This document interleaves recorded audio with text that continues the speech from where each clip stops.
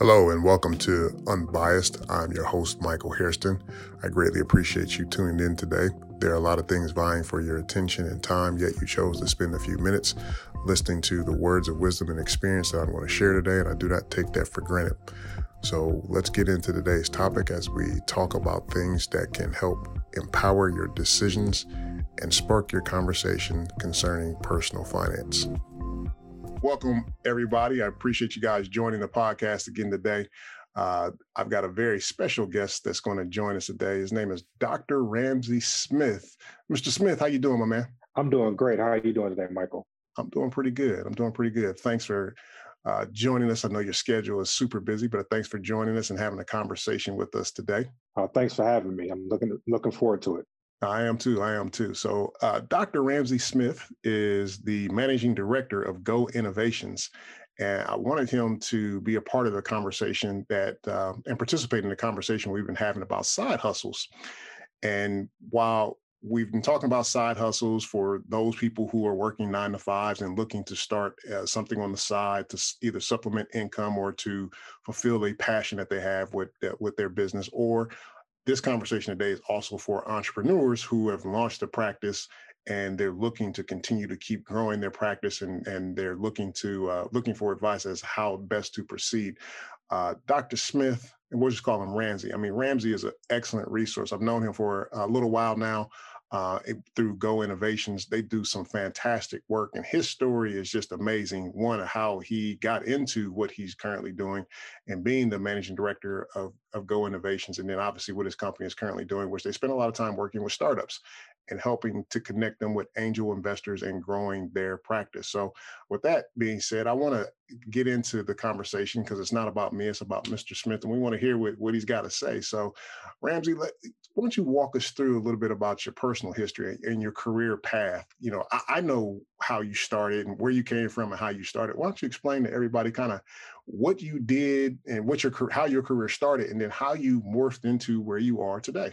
Well, Michael, I'm originally from Detroit, Michigan, and always had a passion and love for science. I did not have any aspirations to go into business, but like everyone should, you always keep your options open and pay attention to the changing landscape around you. Went to Morehouse College, majored in chemistry, graduated from there, moved up to DC, went to Howard University for graduate school, obtained my PhD in chemistry from Howard. Stayed in the DC area because my passion at the time was atmospheric science, atmospheric chemistry, physical chemistry. Did a postdoctoral fellowship at NASA, worked there as a planetary and earth scientist, transitioned from the laboratory doing R&D, research and development, and research and analysis and instrument development to what some people call the dark side of the business, which was program management. Really, it's like a science administration, technology administration, innovation management. I managed a program that is very unique to the U.S. government called SBIR, STTR, Small Business Innovation Research, Small Business Technology Transfer. It's not really known as much as it should be among innovators. It is a way for the government to invest in your company. It's a seed fund, and it does not take equity. So it funds your research, but it doesn't take equity. Now, it is highly competitive. There are a lot of innovators and a lot of small business defined as under 500 people who take advantage of this program. But as a former program manager for NASA Goddard Space Flight Center's SBIR and STTR program, we always knew the numbers could be higher. Most SBIR and STTR managers knew the numbers would be higher, and that's why they did outreach as much as they did, so they can get the best quality small businesses to participate, because it's a way for you to raise money. It's a way for you to develop technology for your organization and for the government to buy or for other consumers to buy. And it helps fuel the American economy. While there, I was exposed more to the small business community. I saw my value add in that role. And I also saw how my value could be added in other ways. While I was there, I was also working as a consultant for a couple of startups that were not related to the tech field. And my entrepreneurial itch started to get stronger and stronger. One of those was a clothing company. There were some other startups I was working with. I saw the success that those companies were having, and by my involvement, I saw how strategy was really key for companies to move forward. And some companies didn't move forward as fast as they should have because they didn't have the strategy component behind it from the beginning, or they did not do the self check-ins that you need to do in order to grow. So I started Go Innovations. I left NASA and started Go Innovation Agency. And we're a consultancy that works in the entrepreneurial space. So our end user is an entrepreneur, but our focus is on the health and sustainability of entrepreneurship, whether we work directly for the entrepreneur themselves, whether we're deployed to an entrepreneur through a stakeholder, such as an accelerator or incubator. We have also worked with investors or serial entrepreneurs who partner with entrepreneurs to grow their own portfolio. That story is just amazing. Every time like I said, I've had the privilege of knowing you and you telling me how you started at NASA and the work you were doing at NASA. First of all, you being at NASA, period, that right there ought to blow everybody's socks off, because it's not like NASA's just hiring just anybody. So for you to get in to do work with NASA, but you started out your career not really thinking about business, but in the most unlikely place, which is working at NASA, is where you kind of got your entrepreneurial itch. And then what also was cool about your background is, while at NASA, and I did not, when we first met and talked about this, I didn't realize that the government actually had a way to fund startups without taking equity. That's powerful within itself. You hear a lot about the government wanting to help businesses, and a lot of times you hear that through the SBA, but you don't hear about the government actually getting behind technology startups and et cetera. You don't hear those stories too often, so that's cool. But so thanks for sharing your background. Thanks for sharing what led you to where you are with Go Innovations. Talk to us a little bit more about your entrepreneurial itch that kind of hit you when you were kind of making that transition and thinking about making that transition. Like, what kind of sparked it for you to say, you know what, this is something I'd like to do, and I can see myself doing this for quite some time? One thing that sparked my entrepreneurial itch was the moment I realized that even though I didn't want to, my goal was not to become an entrepreneur, that I've always been doing what entrepreneurs do.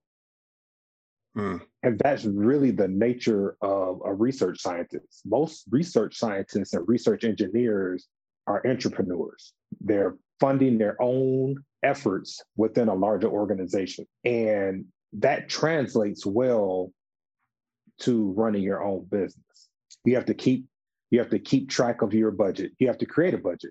You have to get people to buy into your idea. That's writing a proposal. That's how most research is funded. You have to write a proposal to get it funded.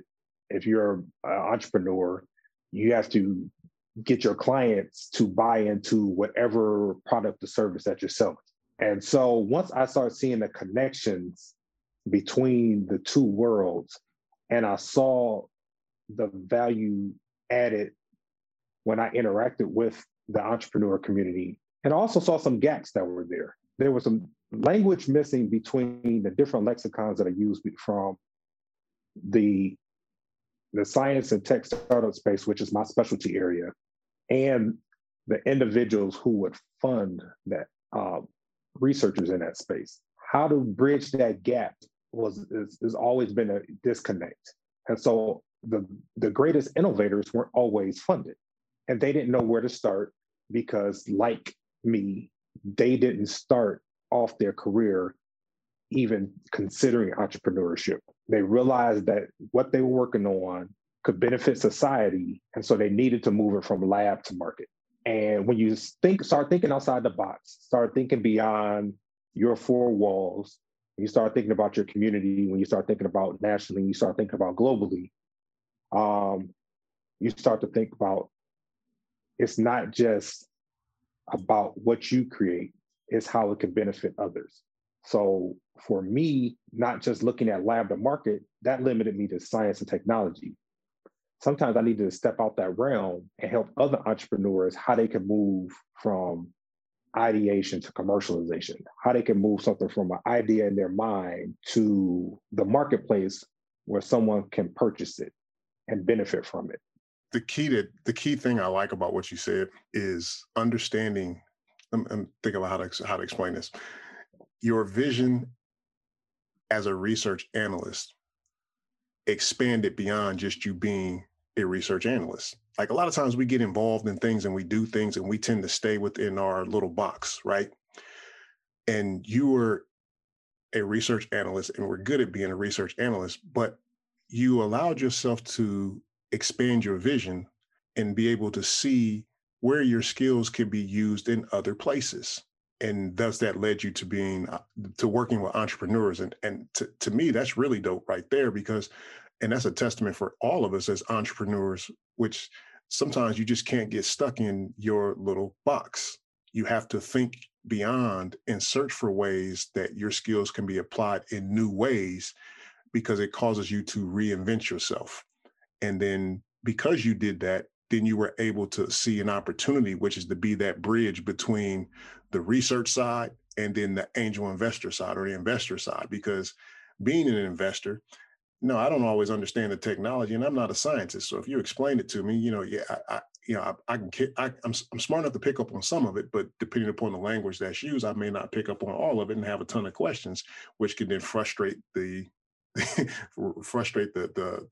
innovator. But the innovator on the other end may not all know all the business lingo and the financial terms that I may spit out. So you've seen that, hey, there's that disconnect, and then meeting that need, that's huge. So when you think about where you are now and you doing what you're doing and you kind of acting as that bridge, if you will, between both of these worlds and with Go Innovations, and you're making transactions happen. When I say transactions happen, startups start to realize their vision and potential, and they're seeing it come to market. And then obviously angel investors are coming along and they're participating in deals that have viability.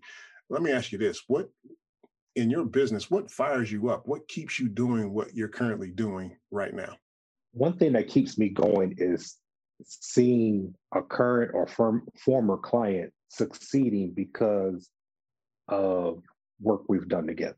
Mm. And former client isn't a negative thing, because part of our business model is we want a company to be sustainable. But one thing that's left out of that is self-sustainability. They don't need to depend on us if we don't create a dependency on us. Now, you can come to us anytime and have what we call hustle alignment sessions, because our model is align your hustle. But sometimes you need to move on and go down the path your company has created for itself, and to see them succeed, survive, because 2020 was rough for a lot of people. Indeed.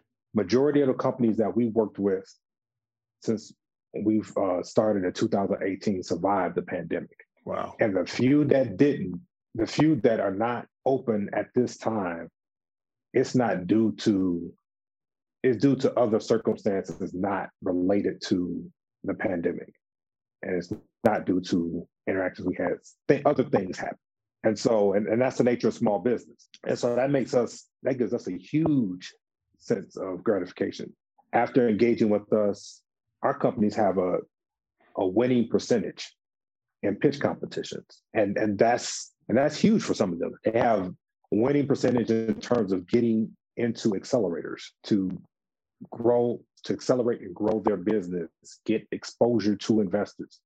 Yes, we can help them with research and development, strategy, how to protect their intellectual property, but there are so many nuances to being an entrepreneur. There are so many nuances to attracting, networking, cultivating investors, navigating that space. Also, exposure to competitors, exposure to partners, exposure to the ecosystem that you plan to thrive in, that sometimes accelerators may be the route for you to go. It's a good way to bring capital into your organization, but that's something you always need to research for yourself. And planning and preparation is key. And that's one of the reasons why companies we've worked with have done well in that space. It's always good when you have a client that you're working with, or you have somebody, I won't say a client, but you have somebody that you're working with that you can see their success starts to unfold. So I can definitely identify with, the fact that that does keep you fired up, and keeps you going and keeps you doing and keeps you searching and innovating when you see other people succeed. So, in your business, you said just in the last few minutes, you said some key words, which is strategy, planning, forecasting, researching, which I would expect you to say those words because you're a researcher at heart. But something that you said earlier, I want to bring you back to as we start to talk a little bit more about your business model and you helping startups is that, one of the key things that you've seen as to why businesses fall apart is strategy.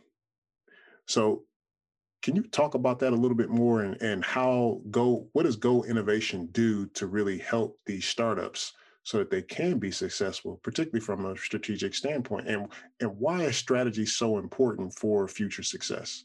Strategy is huge for future success. And one critical element about strategy is setting goals, collecting data, and reevaluating your purpose. Mm. You got to say that again, So, man. You got to say that again. setting goals, collecting data, and reevaluating your purpose. And I'm going to add another one because to me, this was huge last year for a lot of businesses. Be open to being wrong, being willing to pivot. If you did something that's not right, stop, collect yourself, evaluate. Sometimes you might need to take a moment to get over yourself and then pivot in a different direction. That's where the collecting the data comes in. That's where setting goals come in, setting goals that are measurable. And that's where, reevaluating your purpose. What are we doing? Why are we doing this? Does this community even care anymore that we're doing this? If they don't, their priorities may have changed. Then you may need to shift. I mean, if you're not to, dive into a industry that I'm not familiar with, but I did used to work at McDonald's a long time ago, so maybe I feel okay saying this. I'm old enough to remember when McDonald's did not sell chicken. Right, me and you both. I remember that as well. They did not sell chicken. But they had to pivot because there was a growing need of individuals who wanted to dine at a fast food restaurant who did not eat beef or could not eat beef. And the chicken nuggets became a big thing at McDonald's. So sometimes in your business, you need to look at, are you going to dig your heels in the sand and say, I'm still not going to do X, Y, and Z because that's not what we do? Or do you want to embrace, well, how can I potentially incorporate this in a way that is sustainable for my business and also pleases my customers without being performative? That may be your pivot. And that's huge right there when you think about the last piece, which is this pivot. Because again, it's about not operating in the same box, right? This is it's kind of like there was an old commercial that used to be on TV about this guy. I think it was a Dunkin' Donuts commercial. This guy would wake up every morning, and the first thing he says when he wakes up, time to make the donuts, and he would do that like every single day, and it was monotonous. But a lot of times, if you're not careful about what you do, you get so tied in and wrapped into what you do. Whether you're an entrepreneur or whether you work a 9 to 5, you get so wrapped into what you do because you might be very good at it, but you don't take the second to think, okay, again, how can my skills be applied in something else? Or ask yourself, are there opportunities out there that I might be missing? That reevaluating, as you mentioned, because you can't pivot if you don't reevaluate. all of that is key to having and developing a sound strategy. I mean, so that was powerful right there, man. That was powerful. So, um, as you're working with these startups and you're talking them through, you know, how to set goals, how to collect data, reevaluating and making their pivots. What are some things that you guys will sit down and talk to a business about that you find to be very, very critical as they're thinking about either starting their business at the time that they launch their business or even after they launch? Like, when you sit down and you talk with these startups, because everybody has wild dreams and ambitions about what they want to do with these startups, that is, what are some things that you coach them on before launch, at the time that they launch, and even after launch? That's a very good question. So we try to approach our clients with, humility and respect, because a lot of times our clients have advanced degrees, masters, PhDs, JDs, MDs, et cetera. So they've come to us with a thoroughly thought out plan. And so it's usually a conversation. And a lot of times, the things that I shared on their successes, sometimes it's just us taking things off of their plate and having strategy sessions where we're talking through things that they're working on, and it unlocks things that are already existing in their mind. They've thought through most of this stuff. It's just, how do you execute and how do you map that to something that you need to do? So if they come to us where they've already left out on faith, started their business, then we try to figure out where they are, where do they want to go, what are their pain points, because they had to bring us in for a reason. And how can we help remove some barriers to get you where you need to be?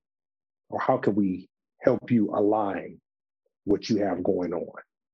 And that's really what we try to do. We try to align, because a lot of the pieces are there.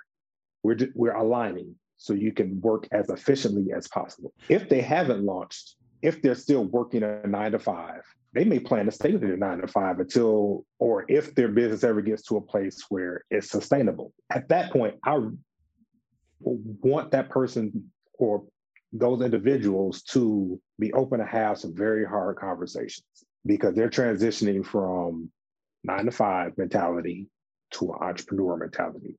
Let's talk about, how are you going to finance this? Let's talk about the cost benefit analysis of starting this business. Are you starting this business because you're trying to grow it and make money, or are you trying to monetize a hobby? It's okay to monetize a hobby. It's actually a good thing, because you're not paying for stuff out of your pocket.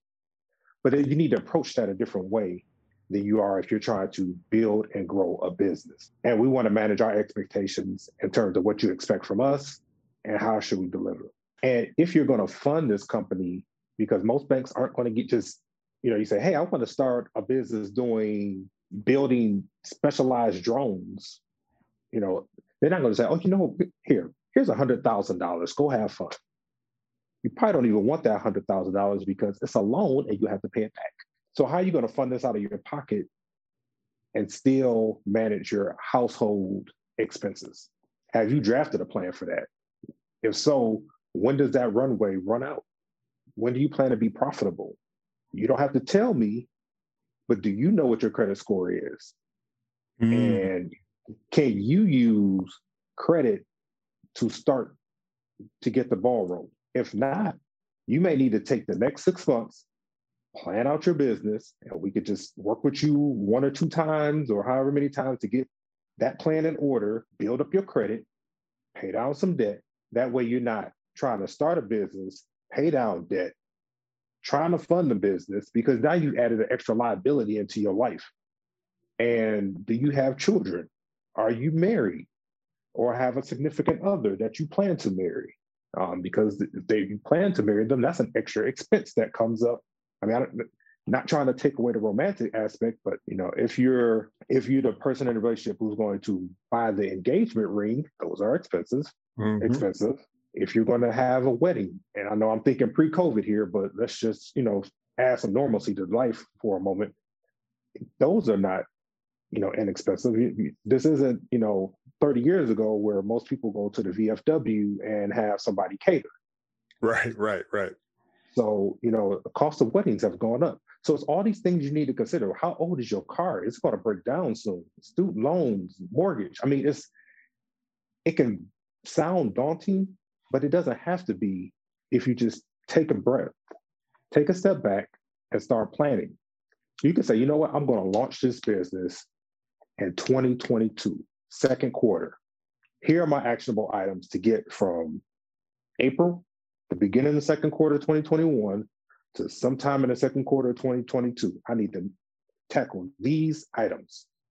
And you lay them out. That's before they launch. At the time of launch, we definitely want them to have set goals, understand what you are good at or what your organization is good at, and understand what you may need to offload or outsource. If you don't have an accounting background, I may strongly suggest that you do not use Excel to manage your finances. You may need to hire an accountant, or at the very least, get an accounting software where you can keep track of your expenses and pull those profit loss statements, et cetera, so you can understand the financial health of your business at any given moment. Because if you did all those things pre-COVID, even if you were overwhelmed during COVID and stopped and got those things in order, when they had things that come up like PPP, the Paycheck Protection Program, you could fill out your application and be done without consulting anyone in an hour. Because all you're doing is going to your old taxes and pulling them down. You're going to whatever accounting software you use and pulling down these certain statements that they're asking for. Because it's already there. If not, it's an accounting nightmare trying to figure it out, and it'll stress you out. You're like, it's not even worth it. Because then now you have to pay somebody to untangle all that mess, or you're going to have to do it yourself. And that gets stressful and complicated. So understanding what you need to offload, and this, not to sound morbid, but every company, whether you're a service-based organization or if you sell products, have an exit or termination plan. That's nice right there. Have an exit termination plan. Do you plan to, in 5, 10 years, I plan to sell my company to somebody larger or some organization that's larger? Termination plan. Worst case scenario. You got to have a worst case scenario. It's great to be positive. It's great to be optimistic. Keep being that way.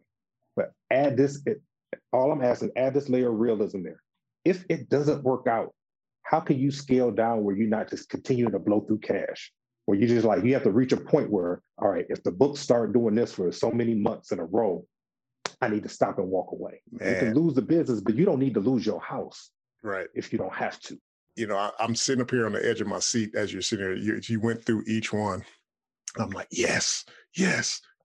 No, but seriously, here's why I'm excited about all the different points that you mentioned from before you launch, which in summary, just taking financial inventory and knowing what is necessary to fund your venture, whatever that is. And that's a conversation you need to have before launch. And I like how you lay it out, how deep you need to really go to figure this out. I mean, by looking at your total financial picture, but then also looking at, what potentially might come down the pipe, whether it's relationships or whatever, because all of that plays into the finances. And then at the time of launch, you got to set goals and be willing to offload, things that are not core competencies for you so that you can focus on the business and see that it grow. And then after you launch, make sure that you got alignment. You got to have alignment and make sure that you're aligned. Your goals are aligned to your strategy so that you get execution across the board. And as you were talking about all three of them, all I can hear in the back of my mind is when you're sitting there talking to clients, what I preach to my own clients was that it's all about maximizing your wealth. So you're taking this money, you're putting it into a business, or you're talking about investing money into a business, or growing a business. You want to maximize the opportunity and maximize the wealth. Therefore, you need to sit down and think strategically. You have to force yourself to think this way, including thinking about the exit plan, because we all, we as business owners, we always want to see our business be as big as it can possibly be. And we want to think successfully, and we're wired that way. And we want to push to be as successful as possible. I mean, no one invests in a business and starts a business with the idea of thinking I'm going to close my doors down tomorrow. But your point is very valid, Ramsey, in that you have to have an exit plan, not just an exit plan that says what if something happens from a negative consequence, but also what if something happens from a good standpoint and somebody comes in and wants to buy, but you need to plan accordingly, because if you don't plan accordingly, then you won't be able to spot opportunities, and then you'll miss opportunities. And when you miss opportunities, you miss the chance for your wealth to grow and reach its optimal standpoint. So yeah, like I said, I was sitting on the edge of my chair, man, and just was like, yeah, this brother, I should just stop doing a podcast from this point on and just have you doing from this point on, because everything you said was spot on in what we've been talking about regarding side hustles. Oh no, I'm never going to take that mantle away from you, because you're dropping a lot of gems in your various episodes that I've listened to, and I've definitely talked back to the podcast, but you couldn't hear me. So thank you for doing what you're doing, for providing the deep level of insight in terms of understanding financial literacy, financial check-in, staying financially healthy. And, the side hustle series that you're doing is an overlooked aspect of staying financially healthy. And to be totally transparent here, it also is, for a lot of people, it's created pathways for terrible mental, physical, and spiritual health. I mean, because if this goes wrong, a lot of other things can go wrong too. And that's what those hard conversations sometimes need to have. I mean, and I didn't mention this earlier, but one thing that we feel that we bring to the table usually is relatability with our clients. And a lot of our clients, sometimes it's initially, sometimes it takes time, feel comfortable relating to us, and we can have these tough conversations. For one, is got to be objective when engaging with others if you're in the service-based industry. Two, got to show compassion when dealing with others. Three, there's a way to evaluate, not be judgmental. That's not easy. And that's something we all need to strive to do better at. And that's something I know personally I've taken it a mantle to evaluate and not be judgmental. And that's where this, with the exit and termination plan, it's tough, because you have to do that for yourself.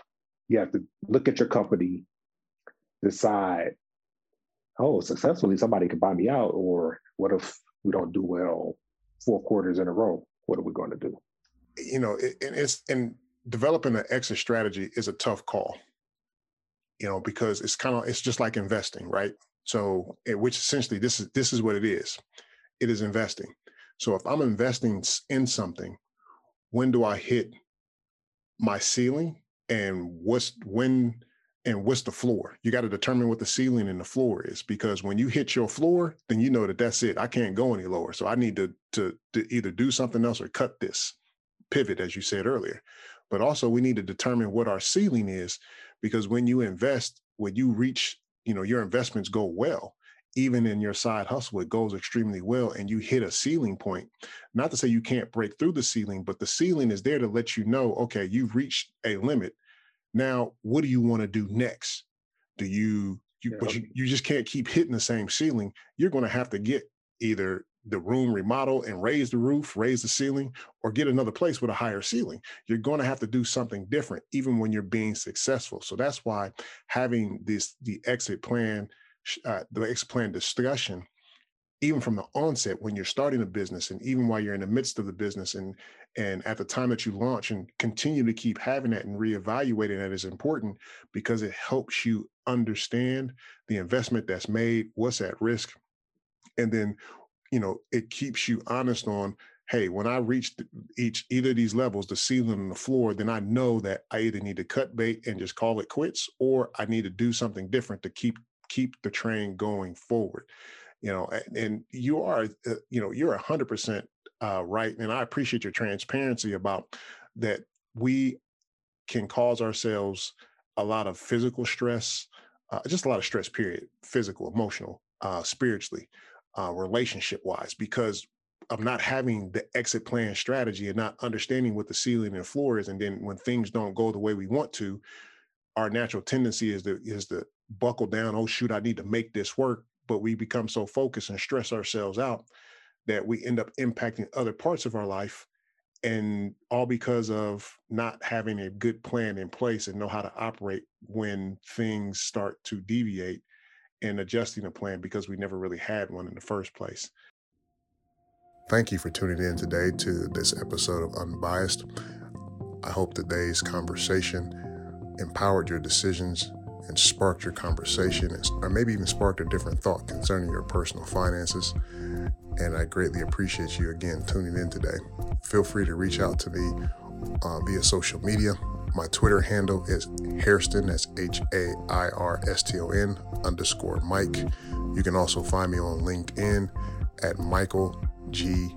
Hairston, MBA, or you can reach out to me via email at michael@alphafinancial, that's one word, .com.